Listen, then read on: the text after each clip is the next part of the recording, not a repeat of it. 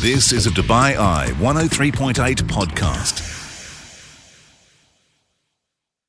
Hey, you're listening to the Bite-Sized Business Breakfast, everything that Richard and I have been up to on the 26th of February, a Monday morning, broadcasting live from Expo City Dubai.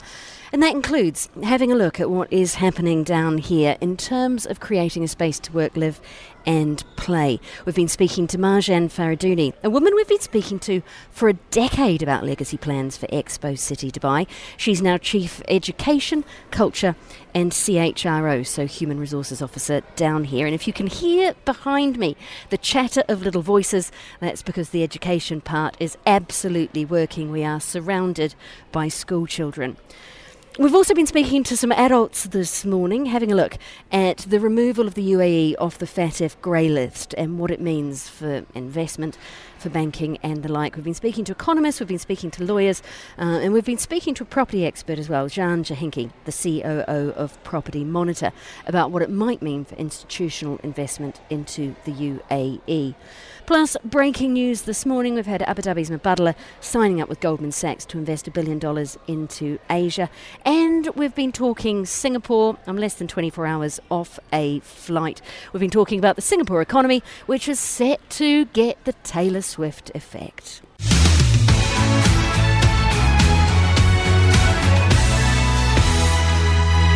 Let's look in more detail at our top business story this morning, and that is reaction to the UAE being taken off the FATF grey list. We've been speaking to lawyers, to property experts, to economists and to trade advisors this morning to find out what it could mean in practice for us on the ground. Let's put it in context first. Kamal Jabba is a partner, looks at banking and finance for Keystone Law.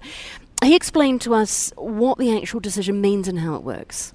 So the Financial Action Task Force, or FATF as it is known, is a Paris-based intergovernmental organization that develops and promotes policies to combat money laundering and terrorism financing on a global scale.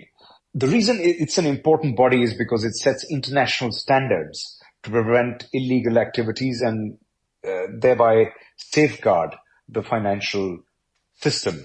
We were placed on the increased monitoring list, or the grey list as it is known, in March of 2022 for gaps in our money laundering regime. Grey listings can adversely impact a country. They reduce investor confidence, they increase scrutiny of international financial transactions, and a whole host of other things which are not very good for business. Fortunately, we weathered that. The good news is that the UAE managed to implement comprehensive reforms and get off this list within a period of only 2 years, which should further boost our standing and financial credibility. Now, Kamal mentioned there that being on a grey list can impact the ability to attract FDI. Rich, you were looking at UNCTAD listings of Greenfield FDI from last year. We didn't do too badly despite that. We did not, no. So 2022 March, we went on the grey list, and there was a lot of, I wouldn't say there was doom and gloom, but media, including ourselves, said, oh, that's not great. No one wants to be on a grey list. Is this going to deter foreign investment?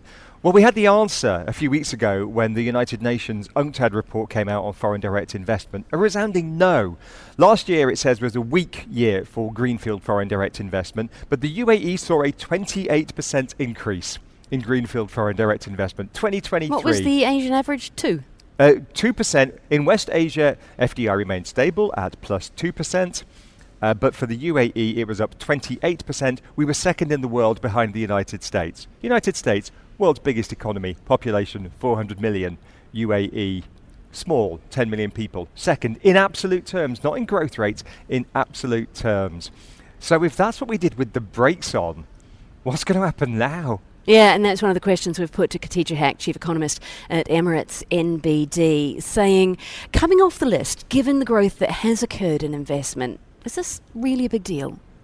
Being on the FATF grey list led to increased compliance regulations and scrutiny on flows of funds, particularly for international banks. It may have made it harder for UAE residents and firms to hold accounts abroad and also to transfer funds internationally. A report from the IMF in 2021 showed that being on the grey list has typically led to statistically significant reductions in capital flows for those countries. So coming off the grey list should make it easier and hopefully cheaper to move money internationally, and should also boost investment and trade over the long term. All right, well, let's get One Trade Advisor's take on what that could look like. Joe Hepworth is the director of OCO Middle East. They help a lot of companies do business with each other from one country to another, particularly between the UAE and Great Britain. This is why he thinks it's a big deal. The UAE's coming off the FATF grey list is enormously positive for businesses here and internationally and prospective international investors.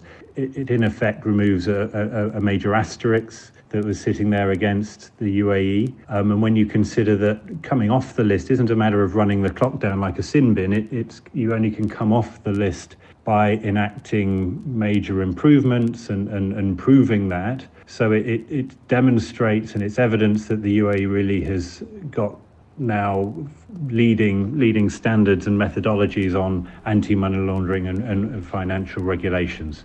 Right, so in practice, what could that mean, the practical impact on FDI and trade? From an international investor's perspective, I mean, clearly the UAE hasn't been doing too badly from an FDI perspective in the last few years, but I think the grey list was always a bit of a yeah, but. What about the UAE? Yeah, but. It's taken that away. I mean, you might have seen over the weekend Sir Jim Ratcliffe talking about his regrets, actually, that INEOS has their planned factory in Belgium has run into significant difficulties, regulatory difficulties, and it just goes to show, different subject, but it shows that FDI and trade, it's a bit of a cliche, but flow where there's the least impediments.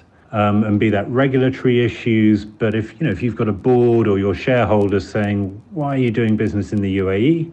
Why are we doing business in a place that's on a grey list? That's an impediment. So taking the UAE coming off that list will be a further fillet to FDI. One of the areas that we've looked at, particularly with that, is property.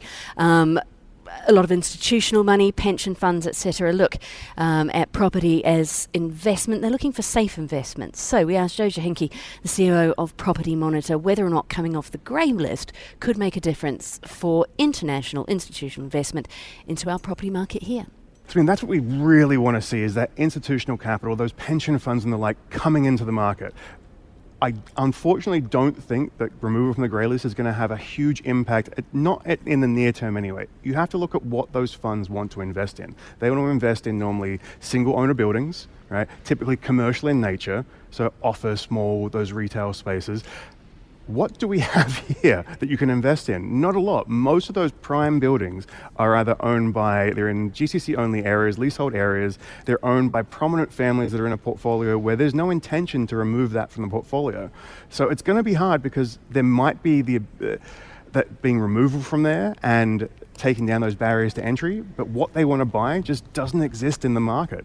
Joe Jahinki, CEO of Property Monitor. We're going to get more from him a little bit later on as well. Cavendish Maxwell and Property Monitor have just come out with their numbers for January, setting the scene for what 2024 already looks like for the property market. This is the Bite-Sized Business Breakfast, exclusively on DubaiEye1038.com. Yeah, where we are having a look at what's being done to create a bigger residential community, bigger working community with a certain flavour here down at Expo City Dubai. We are speaking to one woman who has been involved in creating the future here since, I think, before there was 10 a spade. years. Yes, even in the ground. Marjan Faradouni is Chief Education, Culture and Human Resources Officer here at Expo City Dubai. It's lovely to see you again. Good to see you, Brandy. Welcome to Expo. Welcome to Terra. Thank you. And we have been chatting to you about what Expo will do next, since before there actually was in Expo. How close is what you're doing now when we look at what the legacy plans were before Expo even opened its gates? Well, it's really exciting to see how the legacy or future plans have been progressing since we closed our doors for the Expo event. So we're continuing to be the city that we promised to be, to where people work here, play here, but also hopefully live very soon here. So we're in progress, and we've been working along since the past 2 years, welcoming lots of events, welcoming a lot of visitors. We have 7 attractions on site. We're going to open a new one very soon. So we've been busy, Brandy. I don't doubt that you've been busy. Let's look at some of the opportunities and challenges that come with that. Yeah. Because you're building a culture. And most cities evolve organically, don't they, over hundreds of years. How do you create deliberately a culture, and what kind of things do you weigh up? So in our case, Brandy, we're lucky because we created a very strong culture during the Expo, and we're really taking this forward. And this culture is really centered around people, around inspiring people, around getting them to discover new things. So with, for example, the attractions that we have, like Terra, where we are today, it's about continuing on the topics that we always believed were important around sustainability, environment, human progress, culture, the history of the Arab people. So we had a really great starting and basis that we worked from the Expo, and we're continuing to build on that. And we build on that also through the events that we have. So, for example, we've hosted a light festival, which was very cultural, promoted a lot of UAE-based artists. In a week, we'll be hosting the Sustainable Cities in Action Forum, which really takes forward our whole commitment to sustainability and continuing that discussions with stakeholders from around the world. How do you keep the legacy pavilions themselves? And we're sitting in one now, of course, the Sustainability Pavilion, Terra, a huge hit during Expo.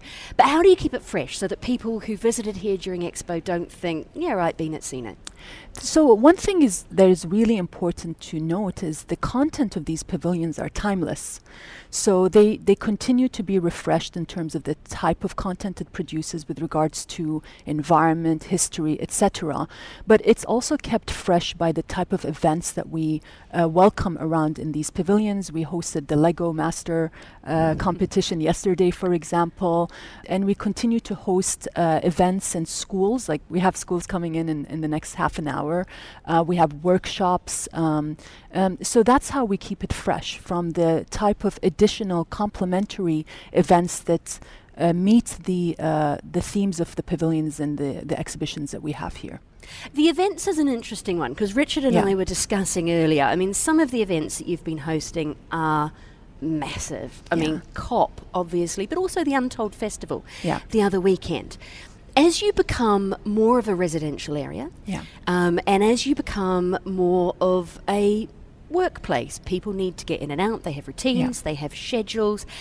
How do you make sure that when putting on those massive events, particularly something like COP, in which security is a huge issue, that you're not impacting adversely those who are living and working here? That's an excellent question, Brandy, and it's very important to note that we're going through a very diligent process of looking at our master plan to precisely make sure that we are living in balance with the events and people who work here and people who will actually live here.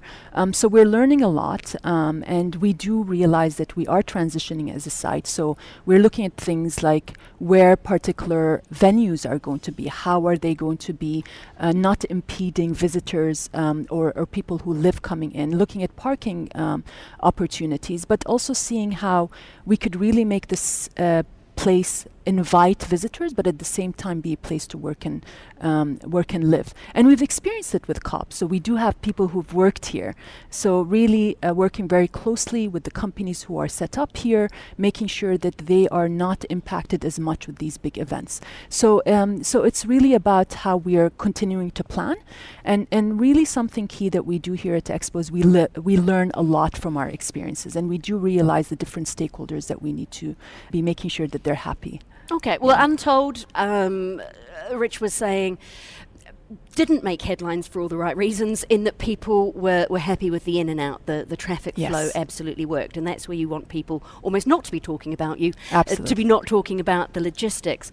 What are you taking from that in terms of how big this area could be for future big entertainment events? So, I mean, even after hosting Expo, one of our biggest events was actually COP, as you noted, in November, December.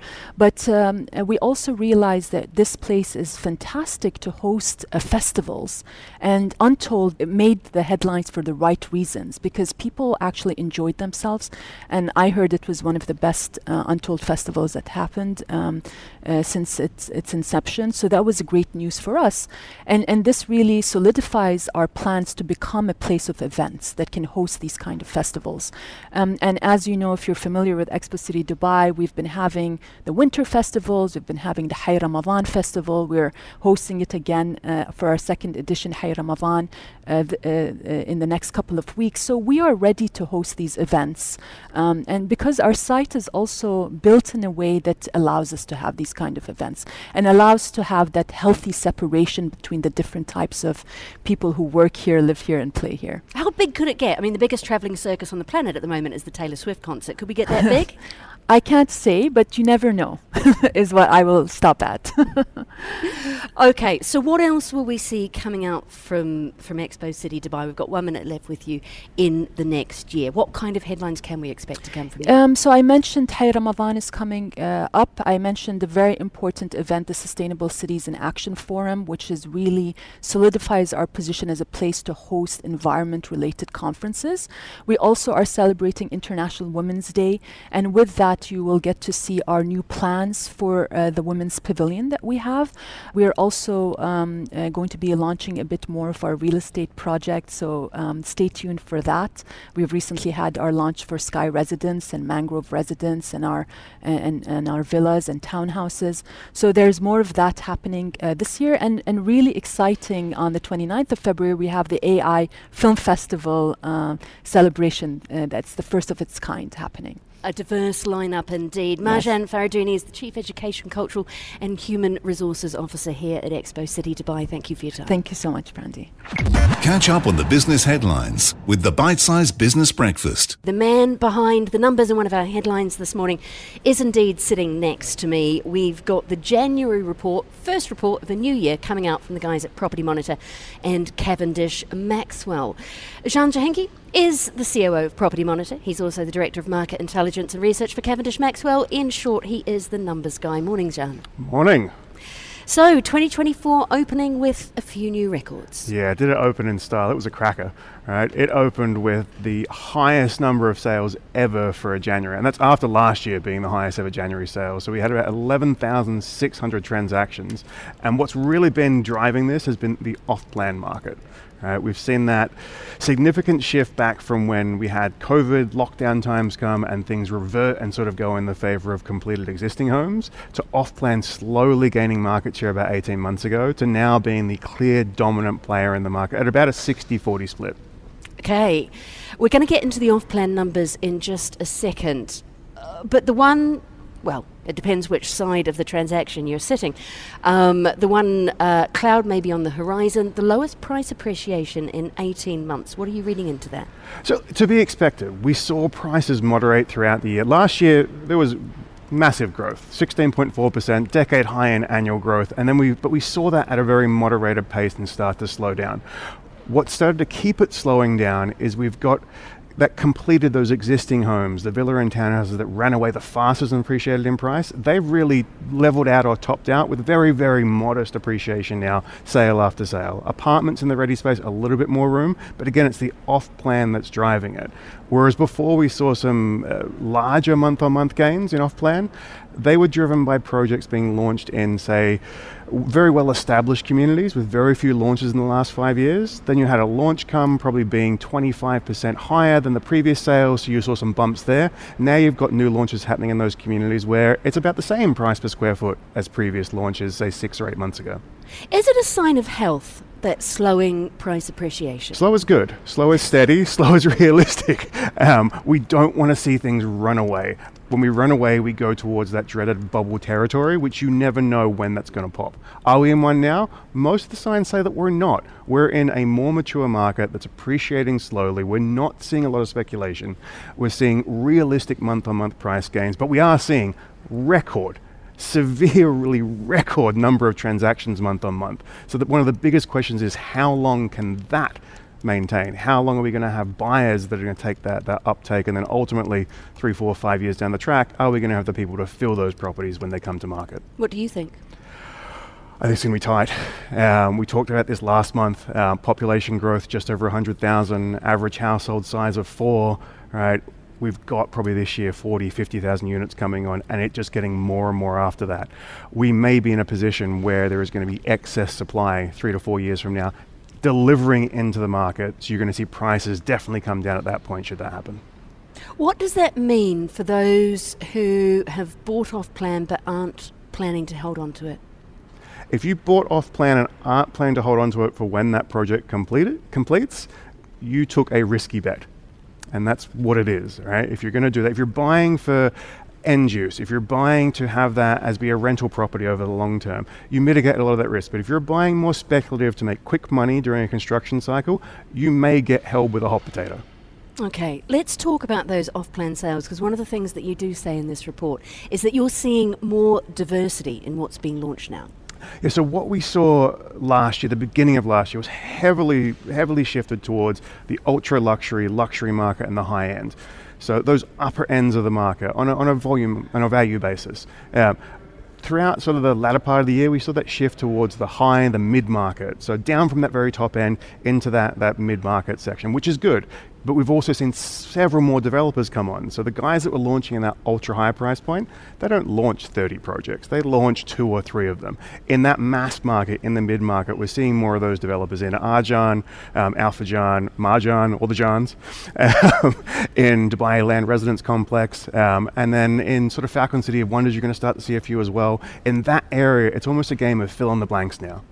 One of the things that this report also notes is some really big land sales, some of them not a million miles from here. What does that herald? Yeah, so there have been significant amount of land sales around this area. So we're talking the back of Dubai South along 611, where you saw Emaar recently launch the Oasis. Across from that, on both sides, you've got big plots there where the Arabian Water Canal was originally going to be.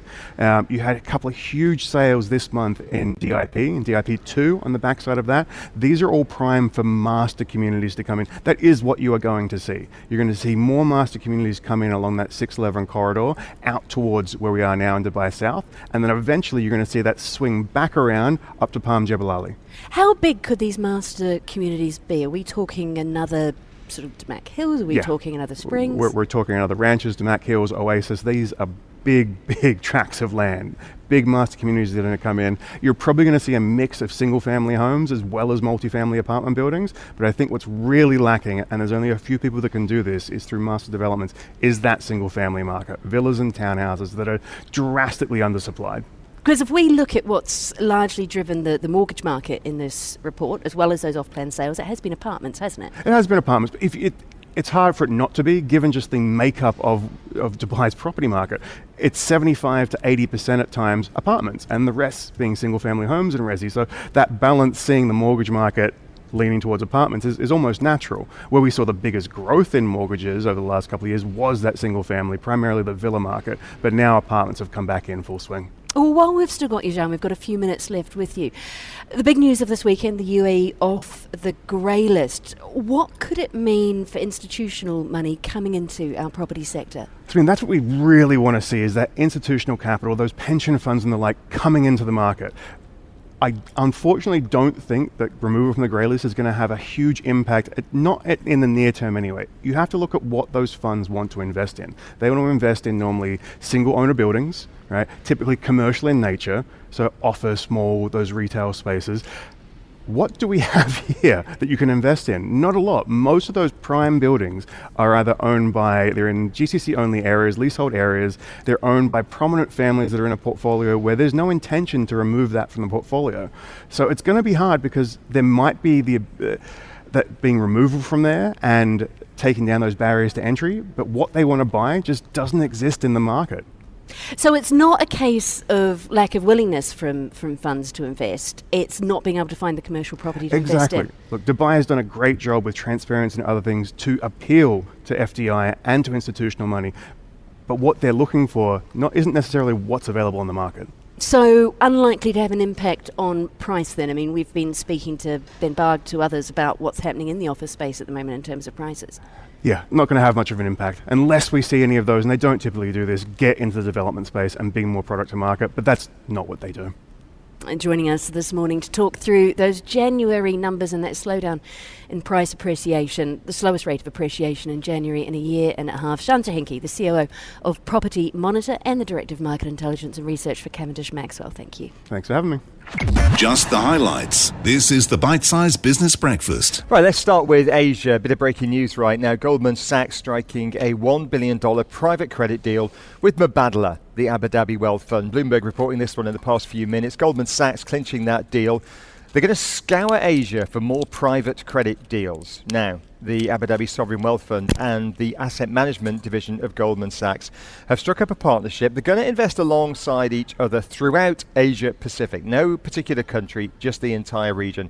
But India is one area that they've targeted and said there's a lot going on here. And in fact, it's not the first time that Mubadala's done this. Or indeed Goldman Sachs have done this. Goldman Sachs has also partnered with the Canadian pension fund as well to do it. And the point is, there's quite a niche area of finance, private sector credit, private sector debt, underinvested in recently, but now investors are waking up to the fact that there's potential there, partly because of higher interest rates. It makes the yields more attractive. Goldman Sachs want a bit of the action, as do Mubadala. So that's broken this morning on the wires. And staying in Asia, Brandy Scott, big focus on Asia this morning and indeed last week, because you have returned within the past 24 hours from Singapore, where you've mainly been on vacation, but being the Girl Scout you are, couldn't resist taking the pulse of the Singapore economy. What news from the Straits? It's what you do, isn't it? It's bred into you. Have a chat with the taxi driver, have a chat with people in queues when you're getting your coffee to find out how people are feeling on the ground. Well, your grab driver in this case, for it is Singapore. Do you know what? I had a lot of discussions that could have been Dubai discussions because they were about rising rents over the last couple of years. Discussions, by the way, that I had with former Singapore expats even, who had moved here because the rise in rents in Singapore, I think I'm right in saying last year was higher than Dubai, and we were pretty far up the global leaderboard on that one. So people talking about the cost of food rising, the cost of going out, talking about how they're reining in on things like staycations, reining in on things like entertainment. Rents have started to come off a little bit, so they are softening. And I've got friends who have moved over there recently who've said, they're coming down, but they are not where they were in any way, shape or form pre-pandemic. If we look at what the Singapore economy is doing, recent numbers out show that the economy grew just over 1%. Last year. They're forecasting only slightly higher for this year, but they are about to get an earth-shaking economic boom. To get us in the mood, producer Milani back at our Media City headquarters. She's being DJ this morning. Producer Milani, can we have a bit of Taylor Swift? I'm just gonna shake, shake, shake, shake, shake. I shake it off, I shake it off. Breaker's gonna break, break, break, break, break. And the baker's gonna bake, bake, bake, bake, bake, baby. I'm just gonna shake, shake. And that's because Taylor is coming to Singapore not without controversy. She is, and I'm not exaggerating, sparking a diplomatic incident.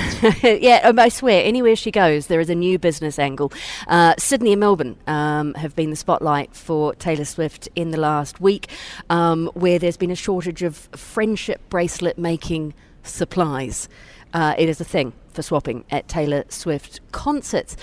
Singapore, though, as you say, has been in the headlines for Taylor Swiftiness, and that is because the Thai Prime Minister told a business forum a couple of days ago that Singapore, which is to get six Taylor Swift concerts in March, had basically given a bit of a sweetener to Swift in order to get exclusivity, to be Taylor Swift's only show in Southeast Asia. She has notably performed in Tokyo in Japan because, diplomatically, I think the Japanese embassy came out in the whole big will she or will she not make the Super Bowl question. So Singapore's got the only Southeast Asian concerts, 6 sold-out shows in early March. That's not just going to be Singaporean expats and residents. That's going to be people flying in from everywhere. The Thai Prime Minister saying that he had been told somewhere between $2 and $3 million was what had been paid to Swift to do that. Singapore has since come out and said, yes, we did give her a grant. They haven't said how much. They also haven't commented on whether or not it was in exchange for exclusivity, but have released a statement pointing out the economic benefits of having Swift in town and saying it's an economic move. They've invested $2 to $3 million. There's a return on that investment, and they're seeing that return on investment. And countries do this, the world over, don't they? And they've been doing it for 100 years or more. You host a major event, whether it's a major sporting event, whether it's a major cultural music event, and that brings in the punters. And there are models for analysing the economic impact. I know the Lit Fest here in Dubai does it on probably not every year, but every now and then they bring in experts and say what is the direct and indirect impact on the city of having a literature festival, and so on and so forth. Yeah, so does the Melbourne Cup. Yeah, exactly. There's a methodology now for doing it. Singapore's well versed in these techniques, and having Taylor $2-3 million to have her for a couple of weeks in town, a small price to pay. And I'm sure the owners of hawker stands and the retailers of Tory Burch espadrilles on Orchard Road will be delighted to have them. Your memory's good. This is what you do in Singapore. You go to Orchard Road, you empty Tory Burch, you come back with new espadrilles. You're not wearing them today. I can see under the desk here at our pop-up studio in Expo City Dubai. Viewers on Dubai One television cannot, and certainly people on radio can't, but you're not wearing new Tory Burch espadrilles. Is that because rain Not weird in the slightest, Richard. Is that because rain was forecast this morning and you thought they were inappropriate? Oh, shopping might have been had. Go on, you know what you got me? Okay, my friend went to Singapore and all she got me was a bag of chocolate. So I've got, if you watch it on telly, I'm holding it up now. It's not a brand endorsement, a bag of Cadbury's Dairy Milk bunnies. What else did you come back with? I may have come back with several pencil skirts. Oh, good. I also came back with a bag of books, actually. I bought an awful lot of Australian fiction. And you were there for a book launch? I was indeed. Renee McGowan, the regional boss based here in Dubai of Marsh McLennan, launched a leadership book. She's got a Singaporean publisher. Lovely to see someone from here in Dubai on the international publishing stage, particularly for non-fiction. As she pointed out during her launch, a very small percentage of business books are actually written by women, probably because a very small percentage of CEOs are women. And she has bucked both of those trends. So we're going to claim her as a local success story. She's been here for over a year. She's one of ours. It was great to see. You've been listening to a Dubai Eye 103.8 podcast. To enjoy lots more from Dubai Eye in the United Arab Emirates, just go to DubaiEye1038.com or find them wherever you normally get your podcasts.